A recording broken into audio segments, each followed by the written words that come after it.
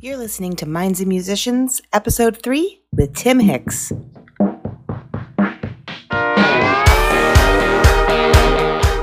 Whoever's out there listening to this, keep on playing, and if you can find friends in and around the same age, you need to play together. That's how you're going to get real good real fast, is when you're playing with other people and you're learning to listen. Stone 82s won't get stuck. Don't be fooled by what I'm saying, 'cause that ain't what's up. Our students are going to be so excited. They always want to learn your songs, Tim. I'm sorry for that. Oh. All 3 chords, huh? Yeah, all of them. I got a student that wears his Tim Hicks hat almost constantly. Really? Oh, yeah, man, that's awesome. Saw you years ago, and he's still, he's got that hat on every time I see him. I love that. I got a couple of students that I've taught stronger beer to a lot of students. Let me tell you. That's a parenting issue. I'll start you off then. I know you started out really young as a guitar player, right? Yeah. You started and you were one of Tim Miller's students, which I knew Tim back at the conservatory. So he was your teacher way back when. And you played guitar first, I guess. That was your main. Well, no, actually. So I was in organ lessons at the conservatory. So I had so how do I get? So my great grandmother, who lived in Niagara Falls, she had an organ in her parlor. That's how old her house was, and it's still there. It's still on Stanford Green Drive in Niagara Falls. I don't know if in fact, I know the organ's not there because one of my mom's cousins has it. But so I just used to. It was one of those organs that had the numbers on the keys. Yeah. And there was a book there that had numbers on the page. And so I figured out how to kind of key around. And they were all church hymns. It was like "Seek Ye First," "Jesus Loves Me," that kind of thing. But it didn't take me long before I was kind of figuring out. One of the first things I figured out was that song from that, I think it was a Disney movie, "Somewhere Out There." Do you remember this? Somewhere out there. Anyway, so I was 3-4 years old or something like that, and my parents were like, And I remember when they asked me, said, "Would you like to take lessons?" I said, "Yes, I would love that." And this man from the conservatory came to our home, and I had to decide then if I was going to be in piano lessons or organ lessons. And I didn't know anything about piano because I'd only ever played an organ, so I said organ. And so when I started at the conservatory, it was organ lessons. But what got me into the next sort of phase was at the conservatory, and this was brilliant. At the conservatory, they put together little bands. Yeah. So you'd have your half-hour lesson, or in this case, I was in group lessons, so it was an hour with 3 or 4 other kids playing organ. But also on Wednesday nights at 8 o'clock, we'd have a 1-hour band practice with kids around the same age. So I was playing keyboards back then, really. Yeah. And I wasn't singing in the first band. There was another kid, his name was Ryan. He was the singer and guitar player, and I just got bit by the bug. I loved it. All of a sudden, music was a team sport. It went from noodling around and with my headphones on, because that was the other thing with the organ is my parents got me a big set of canned, just like these really, but the 80s style headphones I could plug into the organ and I could play anytime, day or night, because I was obsessed. I was getting up at 6 a.m. and wailing out somewhere out there on the organ at 6 a.m. My parents are like, "Shut up!" So we got some headphones. Anyway, I was never not in a band after that, and I was 7 years old. Yeah, I taught for the conservatory, and I taught those bands, and then that was a big deal. Mm-hmm. Conservatory to have the opportunity to play with other kids, and that I gotta say, when I was a student there, I was about 11 or around there when I started. So I was about 12 when I got in my first band, and I went, "Oh my God, this is way better." Yeah, and I explain that to people all the time. I get asked all the time, "Hey, my son wants to play guitar. What can you say?" And I always say, play with other people. I kind of use the analogy. You can get your hockey net and put it in your driveway and go out after school by yourself and practice your stick handling and practice your accuracy with your wrist shot and all that stuff. And it's great. It's fun. But when you get 2 or 3 kids together, all of a sudden you get a little scrimmage. Yeah. That is awesome, and way better than just playing by yourself. So music is the same, you know what I mean? It's and there's so many skill sets that you don't even realize you're developing when you're playing with other people. Listening, it's such an important thing in a band, Oh, yeah. Being able to listen and being able to talk, as you're playing. Hey, let's take take another one, go again. Yeah. Let's take it back to the top. Hey, let's throw another chorus, especially when you're playing bars. We need to waste 45 minutes. Take another solo, Jack. Yeah. Play that fucking music, white boy. You know what I mean? Like, you know what I'm talking about? Like, these are the skill sets that you're developing when you're playing with other people, and it's so important. So important. That's like our entire business model for the Music Depot. That's what we do. It's all about well, and that's important work to do because there is no, it's where we live in Canada. There's a hockey league, and there's baseball, and there's football probably someplace, and basketball, and you can put your kids in tennis, and you can do all those things. Why not music in the same way? Like, why not sign up for band camp? You know what I mean? And like a day camp and go and do that. Those were pivotal years for me. Learning how to not lose your marbles with stage fright. Going up to play in front of people and mustering the courage to sing in front of people. And like for me, that was fairly easy. Like my mother would say I came out singing, and I had an innate ability to be able to play and sing at the same time, which, I come to find out years later that's unusual. So, that was something that was developed at the conservatory, before it sort of went, in a more pro way, because I sort of skipped some steps in the sense that, like, I was playing in conservatory bands and little Kiwanis festivals and band competitions and things, and then one day I found myself doing a gig in a bar, and then never really looked back. Yeah. I feel like Jack was the same way. He kind of went down the same path, right? Well, and that's how we bonded, was because he saw us play, and I was playing guitar and keyboards and singing in my band. And I remember you telling me, Jack, even as a kid, like I was 16, 17 years old, you're like, you remind me a lot of me. Yeah. I'm going to give you a gig. He used to tell me, like, Tim Hicks used to sneak into the bar underage to play. I did, yeah.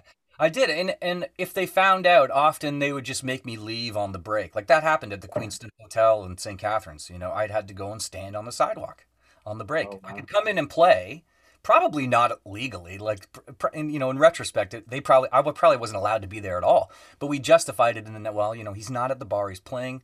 He's working right now, and on his break, you go stand on the sidewalk, and that was how it went. I remember those days. I had to go hang out in the back dressing room. Yeah. Because I was underage, so I would hang out in the dressing room. I could only be on stage or in the dressing room. I couldn't be out on the bar. Exactly. Same with me. And as soon as I could grow a goatee to look older, I grew a mustache. Yeah. It was the 90s. For me, it was the 90s. It was like goatees were in. As soon as you had one of those, then, hey, you must be 19, But I was like literally 15, 16, 17 years old playing in bars. And you grow up fast musically, Oh, yeah. like in life as well. But musically for sure, when you're playing 3 nights a week, 4 nights a week, 5 nights a week, the band gets pretty good. Your chops get pretty good. Yeah. Well, we booked your band in. One of our doormen brought me your CD from one of your previous bands and said, hey, listen to these guys. So I threw you right into the PA in the bar in the afternoon and listened to you guys and said, okay, give me a number and I'll book them. Yeah. And I remembered I was doing sound for you. And standing on stage, and you asked me if the owner was a cool guy because you didn't want to get thrown out because you were underage. You had no idea that it was my club. No idea. I was just the sound guy. So it's like, oh no, I think you're all right. How old you're all right. I talked to you for a little bit and said, just don't make a fool of yourself and everything will be cool. I remember that. Don't make a fool of yourself. Yeah. Which we did. We were good. That we didn't even drink in those days because the guys that I were playing with were much older, and we used to rehearse at my house. And I think out of respect for me and for my parents and for that situation, like we were very straight edge, until my 19th birthday at the Queen Victoria Hotel in Dunnville, Ontario, and then all that went out the window. We were living it. It was rock and roll, buddy. You guys were a good little band back then. I mean, I always enjoyed you guys. You were all over the board. You had some great vocals. Strong vocals, between me, Brad, and the other guys too. Yeah, it was just fun. A smoking little band. I always loved it when you guys played. We loved it when you played with us. We loved it when you played with us because you were a way better guitar player than we'd ever seen. So it was always great when Jack would jump up and jam with us. That was a lot of fun. It was always a good time. Yeah. And what was the name of that band? There were a number of names. So early on, it was called Confusion of the Senses, and then after that, it was Round 4. Yeah. And then that was the end of that road, and that band sort of broke up around the year 2000. I took a gig. I mean, it was coming to an end anyway, but I took a gig playing on a cruise ship, and that sort of ended and did that band. Plus, we were very moody with each other at that point, and we're going in different different directions creatively, as they say. You know what I mean? It's like, Well, guys, by that point, like you said, they were a little older. They were, settling down, getting married, taking on real day jobs and stuff. Yeah. And I was, I was like 20 years old, 21 years old, and somebody gave me an opportunity to go play around the world. I took it, and I don't regret that. That was, once again, it's like you're in a situation where we were playing. We were the lounge band on one ship. And I did that for 4 months. It was a 4-month contract. And we sailed around the Mediterranean. Wow. And we played 5 hours a night in different capacities. So, and what I loved about that gig was I had to learn 300 songs. And that included like Summer Wind by Frank Sinatra to, all the Beatles catalog. We did a country night, a disco night, 50s, 60s. We were the band. Like, we had to do The Girl from Ipanema at the Captain's Cocktail, on Tuesday nights. And so as a songwriter and a musician, like that was invaluable education. When you're shedding that kind of material and really like learning those parts and those chords and those progressions, it was like, how could you not learn how to write a song when you're dissecting all that stuff on a nightly basis and living and breathing it? Because, when we weren't playing and running around, chasing dancers and doing all that stuff, we had guitars in our hands, figuring out the next tune that we were going to play that night, or something that went wrong the night before, or rehearsing or writing and doing all those things. And it was the songs that I wrote on that became my first solo record, so to speak, which was, then that sort of kicked me off in a direction to be a solo guy. Although I will say this, it's like, I just want to play in a band. Yeah. But I want to make all the decisions. Well, we were talking about it earlier. I remember you coming to my store in Port Colborne, and you had all your songs on the phone, and we sat in my teaching room, putting it through my stereo, listening to your first recordings, which you did probably right where you're sitting, in your little studio at home, and I thought, wow, he's gone in this direction, which was more country style, right? Which was probably more where you were always meant to go. Yeah, well, I that happened by accident, like, because there was no country station on in Niagara when we were growing up. It wasn't really on my radar. But as I started to gig more and more, people would ask me for it, and so secretly, I was starting to, turn the dial. At that point, Hamilton had a station and Buffalo had a station, and I was listening to it, and because I always had a hard time figuring out where I fit in as an artist because of, there were so many influences, from Led Zeppelin to Blue Rodeo. And it's like, what do I love about Blue Rodeo? Well, I love the steel guitar on Blue Rodeo. I love the harmonies. I love the songwriting. I love the acoustic guitar. Okay, what do you love about the Eagles? I love the songwriting. I love the guitar playing. I love the harmonies. I love the songs. Like, it's like what I realized in retrospect is like the musical things that I love tend to lend themselves more to country music than other things. And it hit me like a ton of bricks one day when I realized I had more in common musically with Keith Urban than I did with Dallas Green. Both play acoustic guitar. Yeah. But I couldn't relate to what was happening around Niagara, on the indie scene. Right. And so, it kind of made sense, and then when I got to Nashville and they kept asking me, so Tim Hicks, huh? Yeah. What's your real name? Yeah, it works well. That's my real name. They said, yeah, but what's your real name? I said, no, that's my real name. Yeah, sure it is. I'm like, no, it is. Yeah. And I remember my producer at the time, he goes, perfect. Like this, like Tim Hicks, right? Like, how could I not know I was a country singer, like right out of the gate? And, it's so funny and it sounds ridiculous, but the moment I put on a pair of cowboy boots, I felt at home. Yeah. And finally I felt like, this is where I belong. I belong with these people, what I mean? I know I didn't grow up on a ranch. And I don't wear a cowboy hat, because of that. Like, I'm not a farm boy. I grew up on the streets of Niagara Falls, So it's like, but I love all that music, especially the country rock stuff, which is really what I do, at the end of the day. Very much so, yeah. Yeah. So you went from playing church music on an organ, which is awesome to learn. With my great grandmother, yeah. Yes, I love that.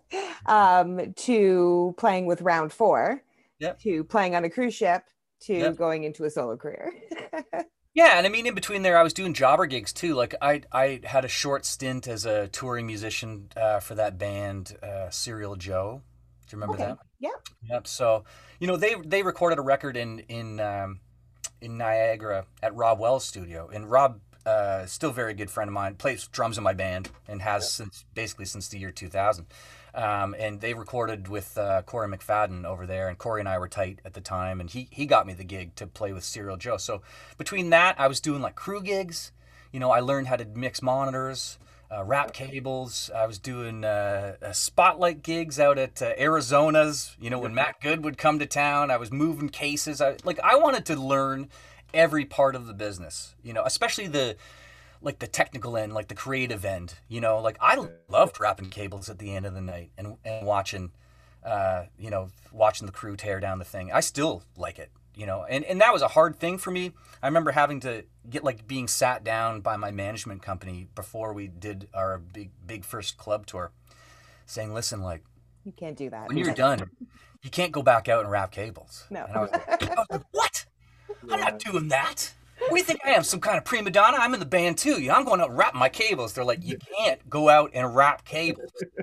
And I was on this tour early on with Dallas Smith and Chad Brownlee. And I kind of called them out on it. Because they had a fancy bus, and I was literally following the bus in my minivan. Okay. And at the last gig I did with them, they invited me on the bus, to kind of hang and have a beer after the show. And all the band and crew, everybody's band and crew was out wrapping cables, putting their stuff away. And here the three of us are on the bus having a beer. And there was a quiet moment, and I looked at them, I said, boys are working pretty hard, huh? As if to say, get out there and wrap a cable, for God's sakes. You know what I mean? But that's the show part of the show business, is that you can't have the star, quote unquote, we try not to use the S word around here, go out and wrap his own microphone cable at the end of the night. It just doesn't look right. And typically now, I mean, I didn't understand it then, but now there isn't time for that anyway, because when you come off the stage, immediately, we need 5 or 10 minutes to decompress and to yell at each other, If something happened that night, we need to debrief the show. Hey man, what happened in the second verse of the blah blah blah? Or hey, that was awesome when you did that thing. We got to do that again tomorrow. That was, you have to have that. And then immediately someone's grabbing me to go to a meet and greet or some kind of a signing line or a VIP thing, so there really isn't time, to do the things that we used to do, which was wrap cables at the end of the night. I would say I get paid to move gear. Mm-hmm. I don't, I play for free. But... Yeah, I say that all the time. I still say that to people because, the odd time someone will want to help you with your gear. And really, it's I don't want strangers touching my Martin guitars. So I'll say, nah, it's okay. I got it. The music's free. The music's free. This is what I get paid for. That's right. I used to say that all the time when I was in bars because it's hey, get your drunk butt away from my stuff. Yeah. So I know a lot of people are going to, they're wondering, how did you break through with the country music? So you started your solo career, started writing your own stuff in the country genre. And then what did you do? What did you do once you had those songs? Well, I was just working. That's all I was doing. And there was a long period of time where I wasn't writing. I wasn't doing anything. If I was, around the songs that Jack's talking about are I made myself a little bit of an acoustic CD that I could sell off the stage. And those included songs that I played for you. I think it was just Jane and all those two that we wound up that I played at the Niagara Music Awards. But what happened was I was just working, and I had a moment where I had kind of decided that I didn't want to do it anymore. I had sort of proven to everybody that I could, if I wanted, have a career in music at the bar level. I was making a living, and that was fine. But I was I was 10 years in, 15 years in. I thought I've had enough. I don't want to deal with drunk people. I'm arguing with bar owners over $80 at the end of the night. Well, it's, how's 60? Not enough. How about you pay me what you told me you were going to pay me? That kind of thing. Like, I was just sick of it. And my wife was like, and I don't even think we were married yet, or maybe we were. I don't think so. And she said, because I asked her if she could get me a job at the region, at the Niagara region. I said, could you get me an interview? She goes, well, probably, but why? And I said, I'm sick of it.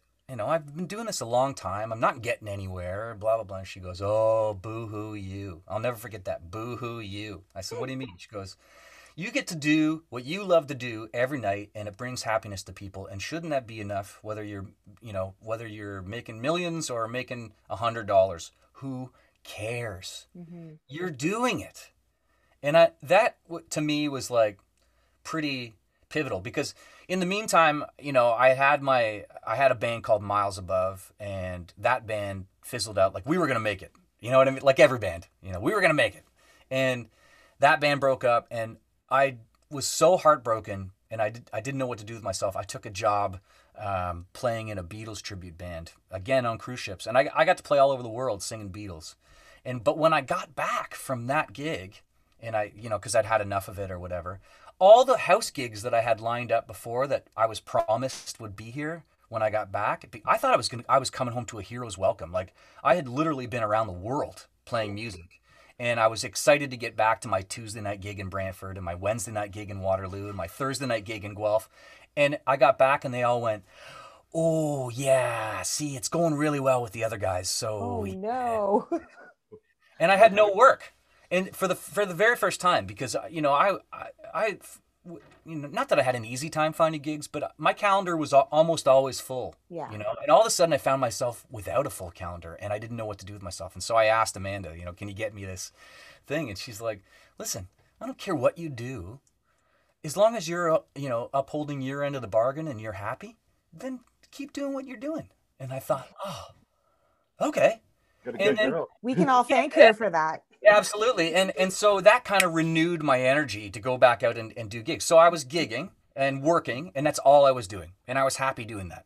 I had house gigs. I worked myself away. I was doing Wednesday nights downtown Toronto, Thursday nights in Guelph, Friday night, Saturday night with the band, Sundays, Tuesdays, lots of acoustic gigs. My calendar was full all of a sudden. It was all good.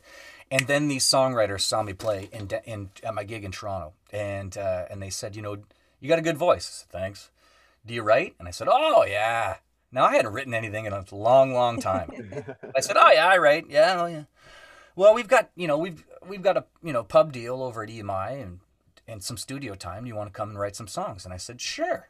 So why not? And I went and I wrote some songs with these guys. It was Casey Marshall was his name, and Neil Sanderson from 3 Days Grace. He's the drummer. Okay. And they had like a little development company, and we struck up a relationship and wrote some songs and demoed them, and they took those songs to Nashville and they played them for Ron Kitchener, who's my current manager.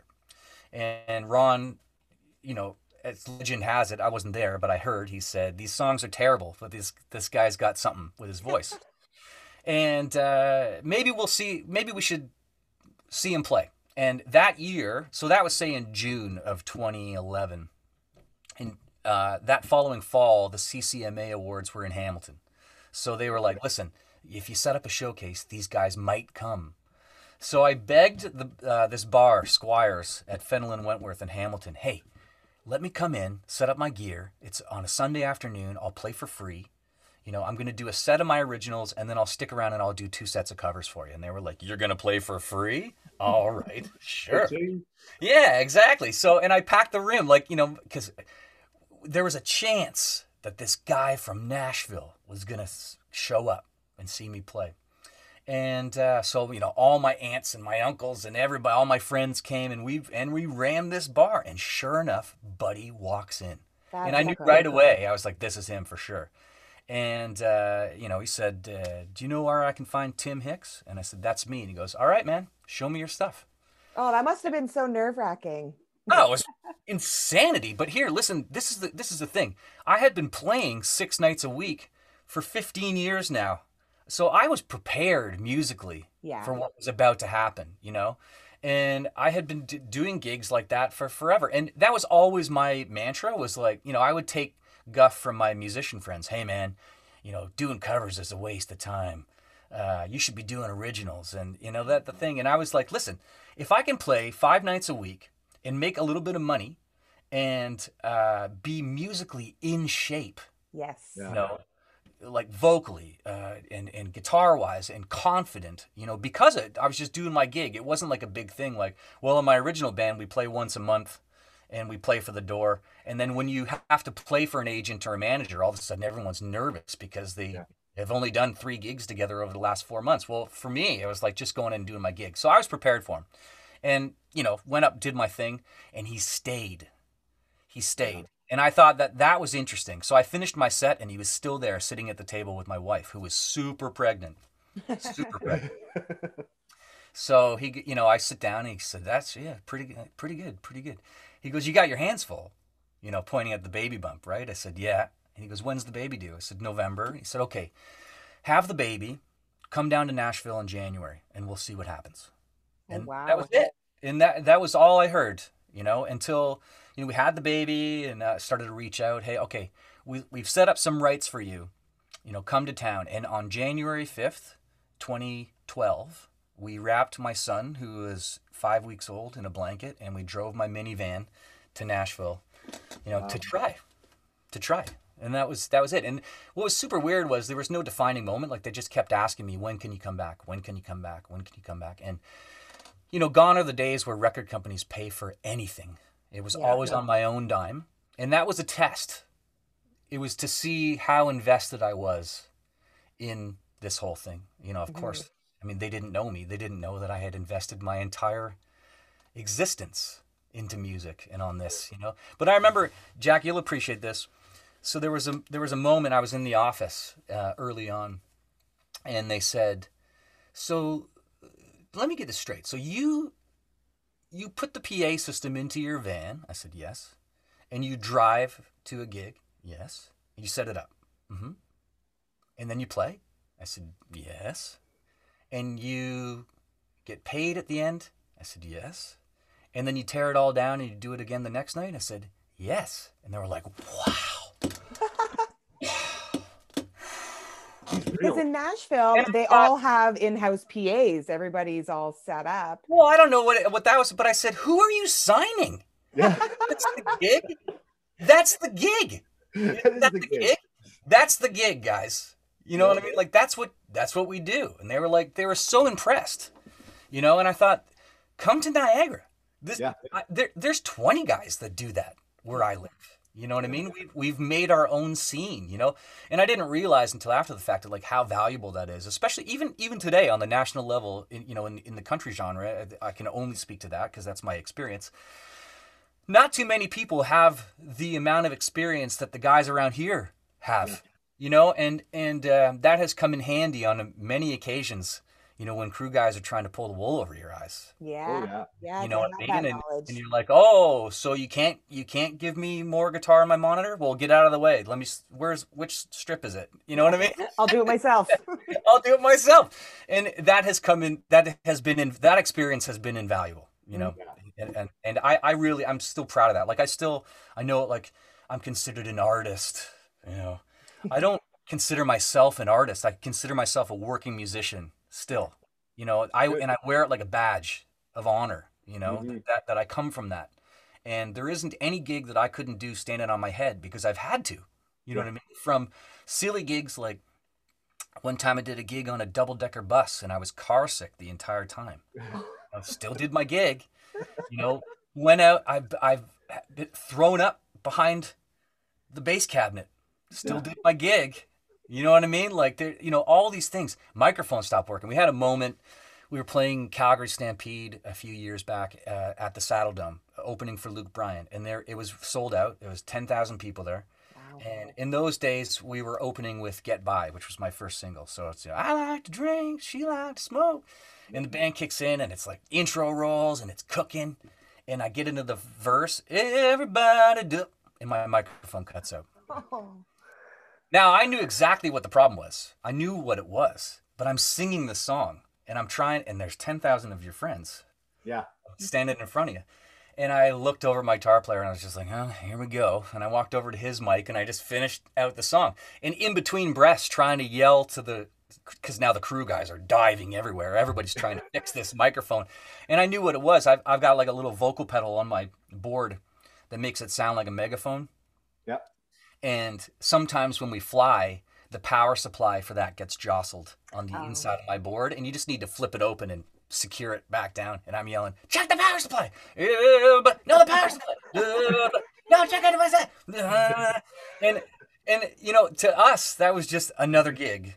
And but when we finished, the amount of kudos that we got, like on social media and, you know, from people that were there and industry people, like radio folks were there, they were like, you guys were so calm about it, like your microphone cut out, like what was that like? I said, like the other 10,000 times that my microphone cut out, only there was more people there. You know, we just did our gig. You know what I mean? Like that's what you do when you're doing your gig, you know? That's something we really stress to our students. You will mess up, things will go wrong. The only thing that matters is you don't stop.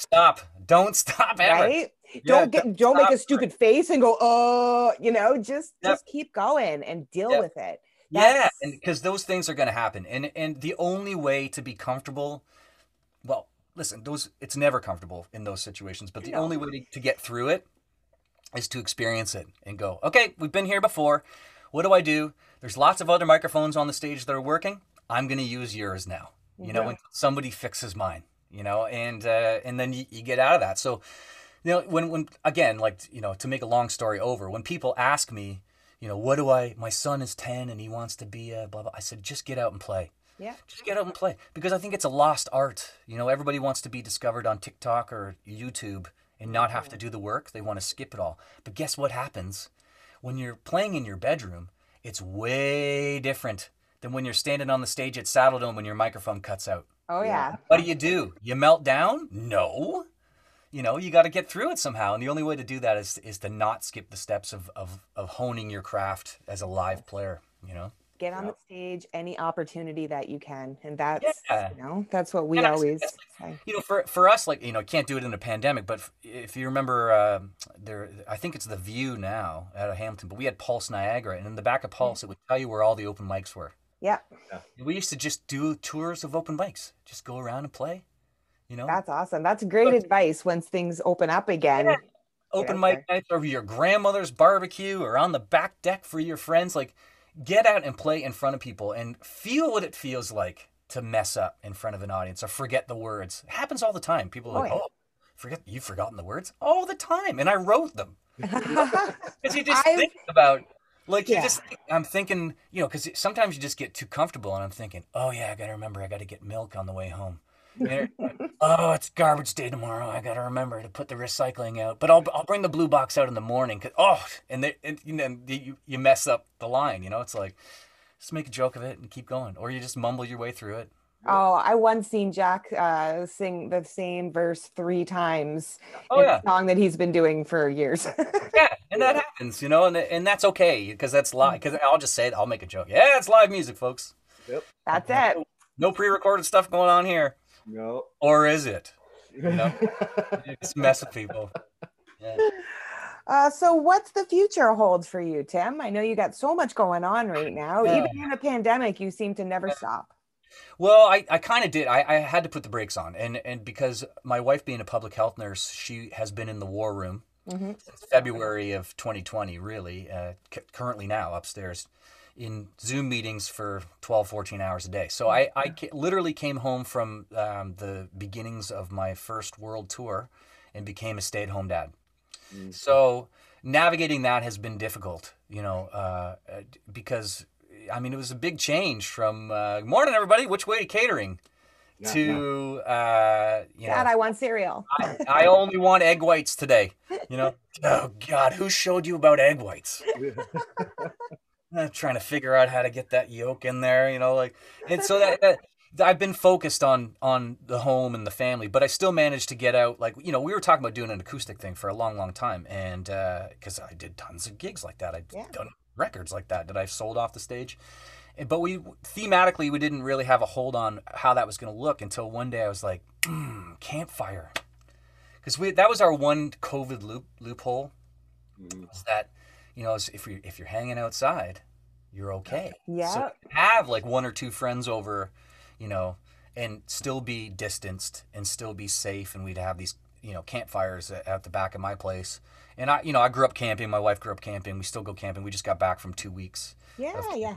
And so, I got on the phone with my producer, longtime collaborator Jeff Copeland, and said, I think we should make a campfire record, and I think now is the time to do it. Because we had just entered our second lockdown in Ontario, and I thought, if I don't do something, I'm going to go crazy. Yeah. And so the focus became that, and we wrote a ton over Zoom, and I recorded all my tracks right here and then sent them down to him, and, Amanda sings on it because I couldn't have my friends come over and sing on it.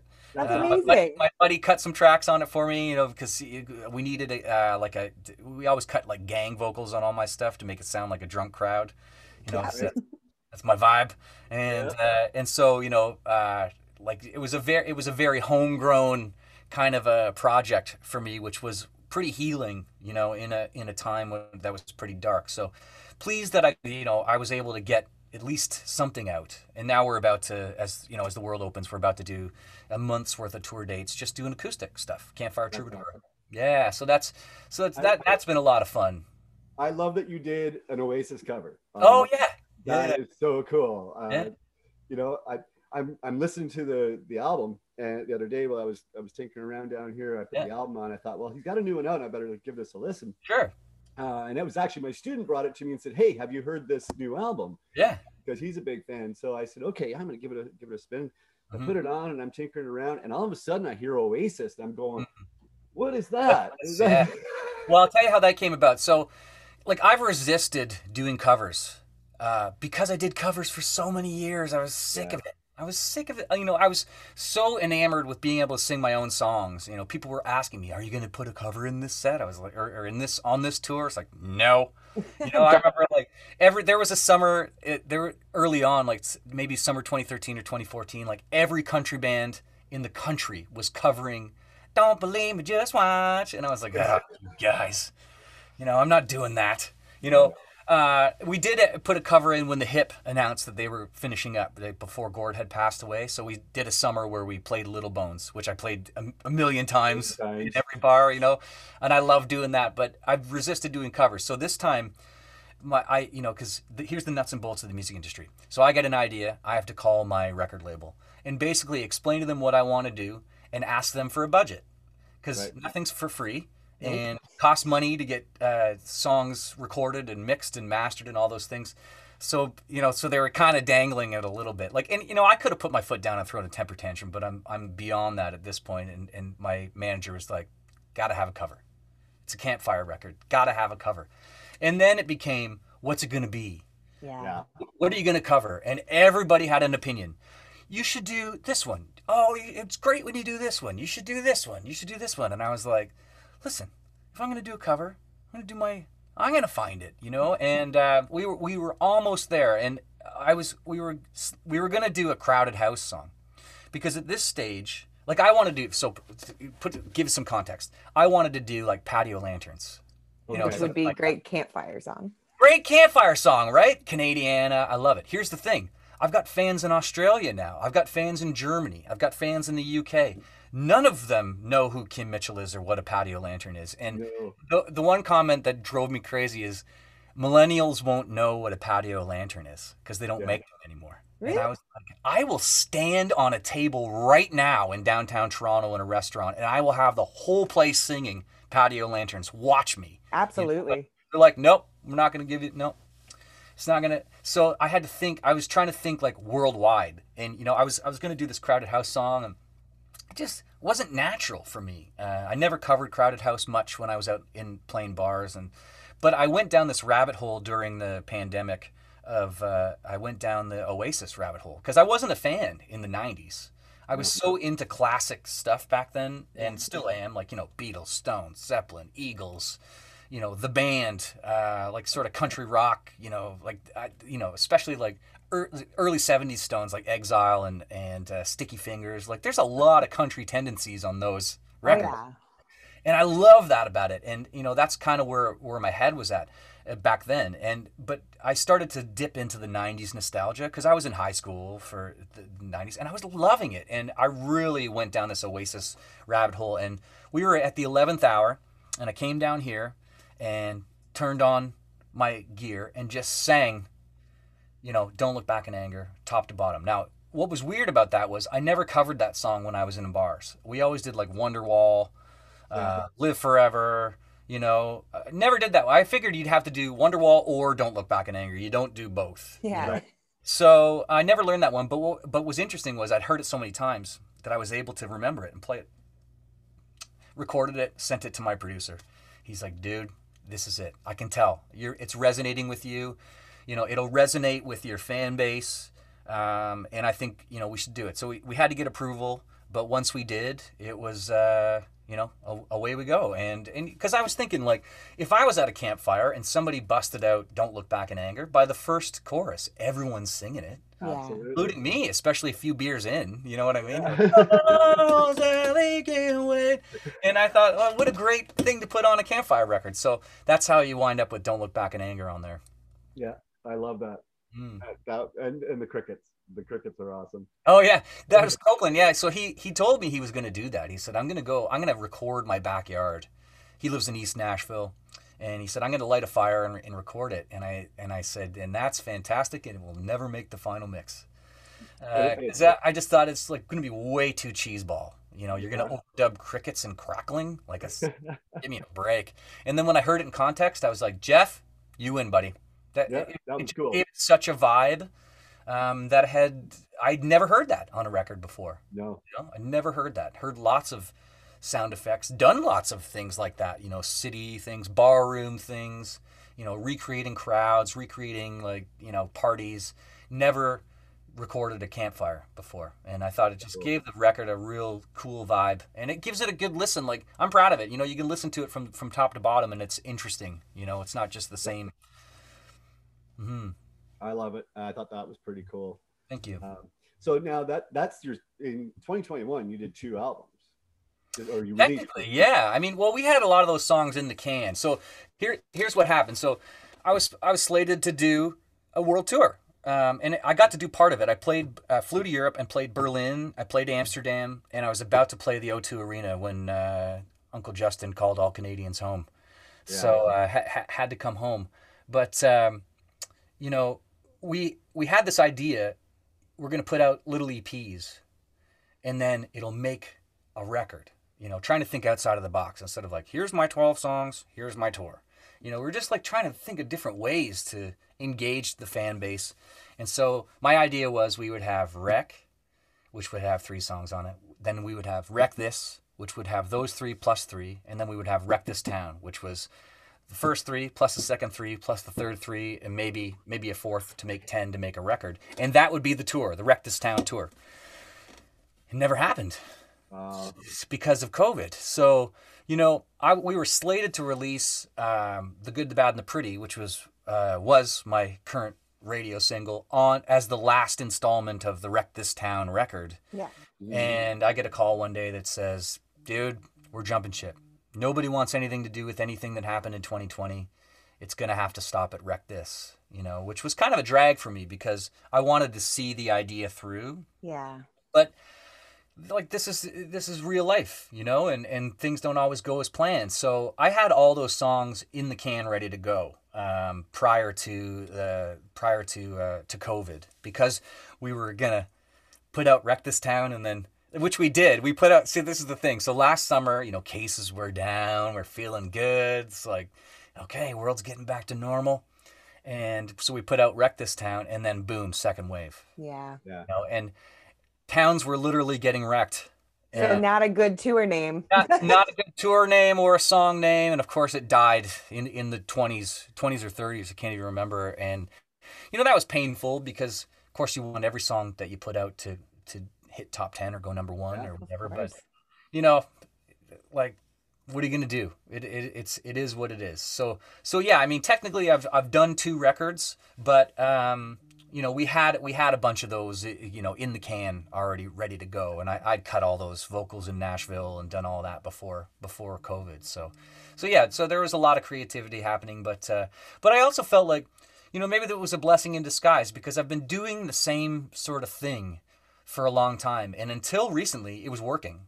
Every time I put out a Loud or Here Comes the Thunder or Hell Raising Good Time, or it's like boom, it was like working. Party country. I was also one of the only guys doing that in Canada. Yeah. So, but now all of a sudden, the major labels get involved, which they weren't involved prior to, like when I came out, Universal Music didn't have any acts, didn't have any domestic country acts. Sony had a couple. Warner most definitely didn't. All of a sudden you've got all these major labels in the game with 5 acts, and each of them have their own version of me. And you know what I mean? It's like so bizarre, because they're like, well, this guy's working, we need a Tim Hicks guy. So all of a sudden you have all these guys that, half shaved, baseball cap, rock shirt wearing dudes. And I was like, hey, what's going on here? You know what I mean? But I was flattered in the same breath. Let's like, okay. But now all of a sudden the bar gets raised, right? So I was sort of looking at Troubadour as a springboard, so that I can kind of rebrand a bit and do some different things, because you guys know that my musicality and my like my whole thing goes way beyond Tight Jeans and Hell Raising Good Time. You know what I mean? Like I want to do different stuff, and it got to the point where it's like I couldn't put out a ballad because radio was like, well, that's weird, Tim Hicks singing a ballad. I'm like, well, I sing lots of ballads. Yeah, you kill a ballad. You do a great job. I've heard you do ballads. You've heard, and I've done all, from James Taylor to Waylon Jennings and everything in between. It's like, I want to do all that, because you need all those songs to make your show interesting. And it's sometimes difficult when you're a branded artist to bust out of that. And that's what I love about Troubadour, is it kind of gets me out. Like all of a sudden I can play harmonica again. Yeah. Which I'd been saving, because I always try and save something. For a while I didn't play electric, right? Yeah. And then one night, we were being goofy and feeling good, and I took the guitar from my guitar player. We traded in the middle of the song, and I, ripped a little solo, like best I can. I can bend a couple of notes, and everyone went, "Oh, look at that! He plays electric guitar too." And I thought, "Oh, that's valuable." And then that became a part of the show, where I come out and I play electric and do a little solo and show. And then, the harmonica, it's like I played harmonica for years, covering Neil Young, covering Bruce Springsteen, covering Piano Man on the guitar with my C-harp, and so Tom Petty. So it kind of made sense. Oh, let's do that. And I'm saving the piano, because I've never done that yet. I've never hopped on the piano in a show, but also too because it's a pain in the ass to tour with a piano. Yeah. So, you know what I mean? Like when we can afford that, and when we're back at it, then you might see me on the next tour jump on the piano for a tune, So I'm always looking for ways to kind of show my fans and show people that, I'm not just a one-trick pony. Well, no, you're we've known you, Jack's known you a long time. I've known you a long time. You're an extremely diverse musician. Thank you. Like more so than most. I'll never forget, Jack played a gig in Toronto on St. Patrick's Day, and who was the band that played after him? An Irish band with Tim Hicks. Irish Imposters, yeah. So that was the best. Those were the greatest times, because prior to getting signed, and you guys know this because it's in your wheelhouse, you do whatever to get a gig. So we could do a full night of rock, a full night of country, and a full night of Irish music or pseudo-Irish music, kind of East Coasty, Great Big Sea, that kind of stuff. Because we would get offers to do that around St. Patty's Day, and you could double your price. Yeah. Oh yeah, you could. And all we did was change our shirt. Like if we were doing country, in those days, if we were doing country, we were wearing check shirts and cowboy hats and boots and the whole thing. If we were doing rock, we were just dressed whatever. If we were doing Irish stuff, it was like green shirts and the newsy caps and all that. It was the same guys, and it's the same guys that are in my band today that were doing those gigs with me back then. Seriously, that's impressive. Same guys. Yeah, we've grown the family a bit as you're afforded to add more players. Yeah. But Rob and Doug and Andrew and me we're the original 4. And we're all still together. Andrew actually left the band to go play with Steven Tyler and then came back. so it's like, we've got this family going, and it's the same guys. And we loved it, you know, and we would do all that music. And that's how it actually came about to do Patty Murphy with Alan Doyle, because I was doing this thing with Alan at the CCMA, and we were it was called a Legends show, and they pair you up, like they sort of pair up, you know, current singers with kind of legend people, and it went really well. We sang Lovers in Dangerous Time, like the Bare Knuckle Ladies version. So me and Alan, and we're hanging in the dressing room after, and I had just enough liquid courage to tell him how much he meant to me, you know, because playing all those songs all those years. And I was like, Alan, I got to tell you, there was a time where we played no less than 5 Great Big Sea songs. Thank you for the music. And he goes, yeah? Which ones? So I was like, well, you know, Ordinary Day, Patty Murphy, Lukey, like I named them all, you know. He's like, Patty Murphy, huh? Yeah, he goes, I've been thinking about doing a redo of that song, but like kind of a heavy version. And you've got the heaviest band. What do you think? What do you think we get together and we do something like that? I was like, Alan, I can do it right now. I know the word. I'll sing it for you right now. And he's like, well, maybe not right now, but you know. And then sort of the managers got to get together, and the record company's got to work out the thing. And next thing you know, we're flying out to Halifax to cut, you know, the night that Patty Murphy died with Alan Doyle, and it was a dream come true. You know, to sit in that. He is so funny, and he is exactly how you would think he will be. You know, when you meet him, he's just full of energy. And the first time I hung with him, and this was before we worked together, we wrote in Toronto with Todd Clark, and we went out to dinner. And Todd goes, he pulls me aside and he goes, watch what happens when we go out to the restaurant. Alan can't help but be Alan. And we were there half an hour, and he's on the table singing to the entire restaurant.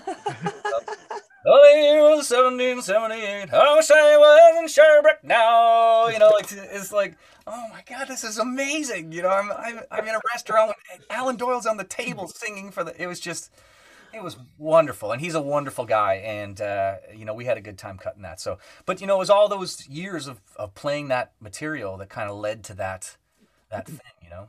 Yeah. Again, diversified, right? You got to be very diversified in your music. Get the gig and keep the gig. That's it. That's all you want to do. Get the gig and keep the gig, you know? Now, the other thing we were going to talk about earlier, but we were waiting for Morgan to start recording, was Stronger Beer. Oh, yeah. is what is it, double platinum now? Double platinum now, yeah. Okay, so listen, this is how this went down. Stronger Beer was never meant to be a song at all. It was a joke. And here's how the joke went. 2 things happened. My day-to-day manager, so the guy that came to the bar in Hamilton to watch me play, his name was Denny Carr, and he's from West Virginia. And he's got like a little bit of the drawl, and was always interested in Canada and loves Canada. But he would ask questions like, you know, and I always say this, but this one sticks out. He'd say, how do y'all drink milk from bags? You know, things like that. Like, couldn't wrap his head around some Canadianisms, right? And so one day Copeland picks me up at the office, and we're going to go and write at his studio in East Nashville. And I said, hey man, if you wouldn't mind, if we could hit a Shoppers on the way, I'd just like to get like a pack of Smarties or something while we're working. I've got a bit of a sweet tooth. And he's like, I have no idea what you just said. Shoppers and Smarties, what are you talking about? You know, and I'm like, oh, I'm in America. Oh yeah. Okay, can we stop at Walgreens so I can get some M&Ms? And he's like, why didn't you say that? So then we started just chit-chatting about like the differences between Canada and you know, the United States, and when he's from Montreal, by the way, but he's the most American Canadian I ever met. He moved from Montreal when he was 19 and apparently has no recollection of anything Canadian. It's just bizarre. It's all racist. When I explained to him, I was like, dude, we have pro football in Canada. He's like, you do? I said, yeah, it's the CFL. It's way better than the NFL. 1 less down, the ball's bigger, field's longer, way more challenging, you know? And that was something that was beaten into me as a kid. My dad and my grandpa would always say, CFL, it's a way tougher game. You know, 1 less down, you know, longer field. It's a faster game. They're kicking more often, you know, blah, blah, blah. So, you know, I always get defensive about that I'm a Ticats fan. So, you know, once I explained to him, like, bigger balls, longer field, he's like, buddy, too easy. We got to write this. We got to write it for Denny. And he said, just to get a laugh. He said, so that day we wrote 2 songs. We wrote the real song, and we wrote, you know, what became Stronger Beer. And it was initially titled, We Are All North Americans. Okay. So that was the idea, right, behind it. And, you know, finished up this little demo and sent it in. And fully expected to get the call like, haha, very funny, boys. Where's the real song? And we were going to send it in like, you know, like the Guess Who did with American Woman. Like they play the first bit and the guy's like, I don't know. And then they flip it over. And everyone's like, yeah, that's what we wanted to do, right? Instead, get this phone call and it's like playing in the background. And they're like, we love it. It's going on the record. This is amazing. We can't wait for blah, blah. And I was like, bigger balls in a longer field? Are you for real? I got to sing that now? And like, I was really self-conscious about it, especially in America. Like, you know, they've got guns down there. You know what I mean? Like, I don't want, you know, so it was so bizarre. And then it just goes to show that you never know what's going to connect and resonate with people. And that one, you know, what a blessing to have a song that has permeated pop culture. You know, that's the one that everybody waits for. And it'll say, we say A on my headstone. And some days I'm irritated by it. Like, guys, I'm doing a new record. That was 10 years ago. Get over it. You know, that kind of thing. And then my band will very gently be like, every act in the country wants a stronger beer, buddy. Yeah. Lucky that you have that. And he's right. And, you know, in the same breath that I can say, I understand why Van Morrison didn't play Brown Eyed Girl for 30 years. Yeah. How do you deny your fans that? Yes. You know, I could never do, like people ask me, are you going to play Stronger Beer? It's like, I will never not play Stronger Beer. I would have to hate the audience so much. Yes. Because you don't play it for you. I don't play it for me. No, and we don't rehearse it. You know what I mean? Like, it's like one of those ones that's like, and we will play Stronger Beer. Moving on. You know, because we've played it so many times, we don't need to do that. But what a blessing, you know, to have that. Like I said, it's never in a million years would have thought that a song like that would resonate with people as much as it has. Like so much so, it's like it's double platinum. Double platinum. Well, that's amazing, and congratulations, because thank you. That's quite the accomplishment. It's like Steve Earle will not play Copperhead Road, and then his fans are not happy about it.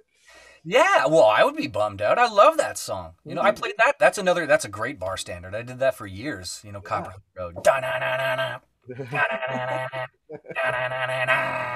know, it feels good hitting that D chord. Oh yeah. But, you know, if I went and saw him play and he didn't play that, I'd be bummed. You know? Well, I get it. I get it as a fan. And I mean, you have to think about that. It's like, well, why did you get into music? Because you're a fan of music.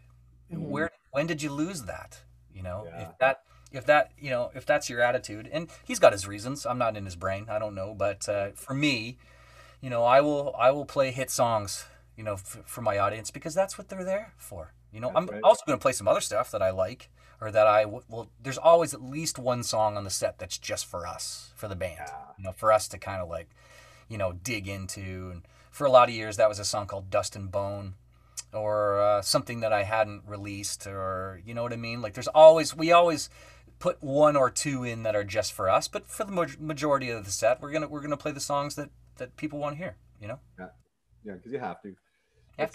That's your job. Again, that is your job. That's your job. You know, put smiles on people's faces. And what a better job to have, right? Oh my God, so lucky. I hope that I can do it. So, you know, when you were asking me earlier, it's like, what's in store for the future? I hope that we can just keep this train going. You know what I mean? And COVID was really hard, because I come from a live music background, and not being able to play live music has been really difficult. But, you know, that being, and we had momentum. That's the thing. It's like all that momentum going into that tour. You know, we were about to play, like I said, I was going to play London, England, and then fly to Australia and do a little run down there, and then fly to the States and do a little run down there, and then come back up and go coast to coast Canada. And not being able to do that, and have, like, all that momentum is lost. So what you hope for is that people are still interested enough to buy a ticket to come to see you play. And that's all you can hope for. So hopefully, fingers crossed, you know, we'll you know, as the world opens and we can have concerts with no restrictions, that people will still be interested enough to come out and feel safe enough to come out. Because who knows what the public's attitude is going to be about large gatherings, you know, and we're playing, especially in Ontario, like we're doing arenas. So it's like, that's a big group of people, you know? Yeah. I don't think you'll have any trouble selling tickets. I hope so. I hope not. Yeah. Something, I mean, we always try to ask this of everybody that we talk to is advice. What would you say to your teenage self Yeah, I've thought about that a lot. I'm a worrier, and I would tell my younger self to stop worrying and just enjoy it. Because, you know, it's easy to say that in retrospect that, you know, things worked out and I'm doing okay. But there are lots of low moments. And, you know, my parents were not, especially my mom, was not, she didn't love that I wanted to live this life, you know, especially when I was out playing bars. And I never understood that. And it kind of, I had a chip on my shoulder about it for a long time until I had kids. Yeah. And people would ask me, you know, oh, you know, do you hope the kids are musical? Are you going to get them into music? It's like, you know, I hope that they're musical, but I hope that they do it for fun. Yeah. And it ends there. Because when you do music as a job, it's a job. And, you know, it's a great job. But your attitude is different than the 15-year-old kid, you know, that sits in his bedroom trying to figure out Stairway to Heaven. You know, it's a different vibe. So, you know, I hope, like, if I could go back in time, I would tell myself, just enjoy it. Enjoy every gig. Enjoy those days, which I did for the most part. Enjoy those days where we could do, you know, we played in front of the Falls we did Fort Erie Racetrack from 1 to 3. We played in front of the Falls from 7 to 9, and then we drove to Patty Green's in Port Colborne and played from 10 to 2. You know, those were epic days. Yeah. You know, I would not have the energy or probably the pipes to do that now. But, you know, an 18-year-old Tim Hicks said, yeah, we'll take that gig, and we'll take that one, and we'll do that one, and it's going to be great. You know, and so I would go back and just tell myself, make sure that you enjoy every second of it because it's going to go by fast. Yeah. Yeah. And all that experience molded you to who you are now, you know, it's just. Absolutely. It's so important. So yeah, worrying is definitely something. I mean, because there is a lot to worry about, you know? Yeah. So that's good advice, I think. Music is supposed to be fun. And I feel like every episode I'm going to be saying this because I have so far. If you don't have fun, then it's not worth doing. What's the point? Yeah, that's the thing. And if you're not having fun, especially when you're on stage, people can sense that. And then it's a bummer for the whole room. Just as an example, we went to see Willie Nelson a couple years ago. Oh, yeah? I don't think he enjoys it much anymore. It was he was just super stoned. Yeah, it could be. We'll go with that. But it was just like, I'm here to sing, get me off the stage. Like, done, give me my money. Yeah, so, I get that. I get that. All right. So where can we find your stuff there, Tim? I can put all of it in the show notes, links to your new album, website. Sure. So, I mean, website, timhicksmusic.com. There's also, you know, I'm all over every streaming platform, Apple Music, Spotify, probably others. You know, social media, like, you know, Instagram, Twitter, TikTok, Facebook, any of those, you know. Tim Hicks Radio. Yeah, like there's all those kinds of things. Like if you just, you know, it'll come up if you're looking for it on Spotify. Just run a search for Tim Hicks and all my stuff will come up. Yeah, no, that's awesome. And we'll definitely put links to everything in the show notes. So yeah, is there anything else you want to add before we wrap it up? No, just that, you know, whoever's out there listening to this, like keep on playing. And if you can find friends in and around the same age, you need to play together. That's how you're going to get real good, real fast, is when you're playing with other people and you're learning to listen, you know, and then you'll have great moments where you can yell at each other on the stage and really enjoy it, which we do almost every gig at least once. Yeah, somebody, mostly me, will go to one of the other guys in the band and go, "Isn't this awesome? This is awesome. This is way better than the alley, right? It's way better than the alley, you know?" And the band, yeah, it's awesome. This is great. You know, it's those are the moments I live for. Thank you so much, Tim. Thanks for chatting with us. My pleasure. I can talk all day about music and about road stories, so I appreciate you guys listening, and hopefully I didn't bore everybody to death. No, you have some great stories, and your passion really comes through. Yeah, I really am passionate about it, you know, especially the live things. So, awesome. Right now, guys, well, I'm going to jump to my right, but thank you so much for the time, and I'm so glad we were able to do this. We should check in again another time, like next album cycle or whatever. You know, for sure. Let's keep putting records out. Let's do this again. This ain't no fist tearing down a dirt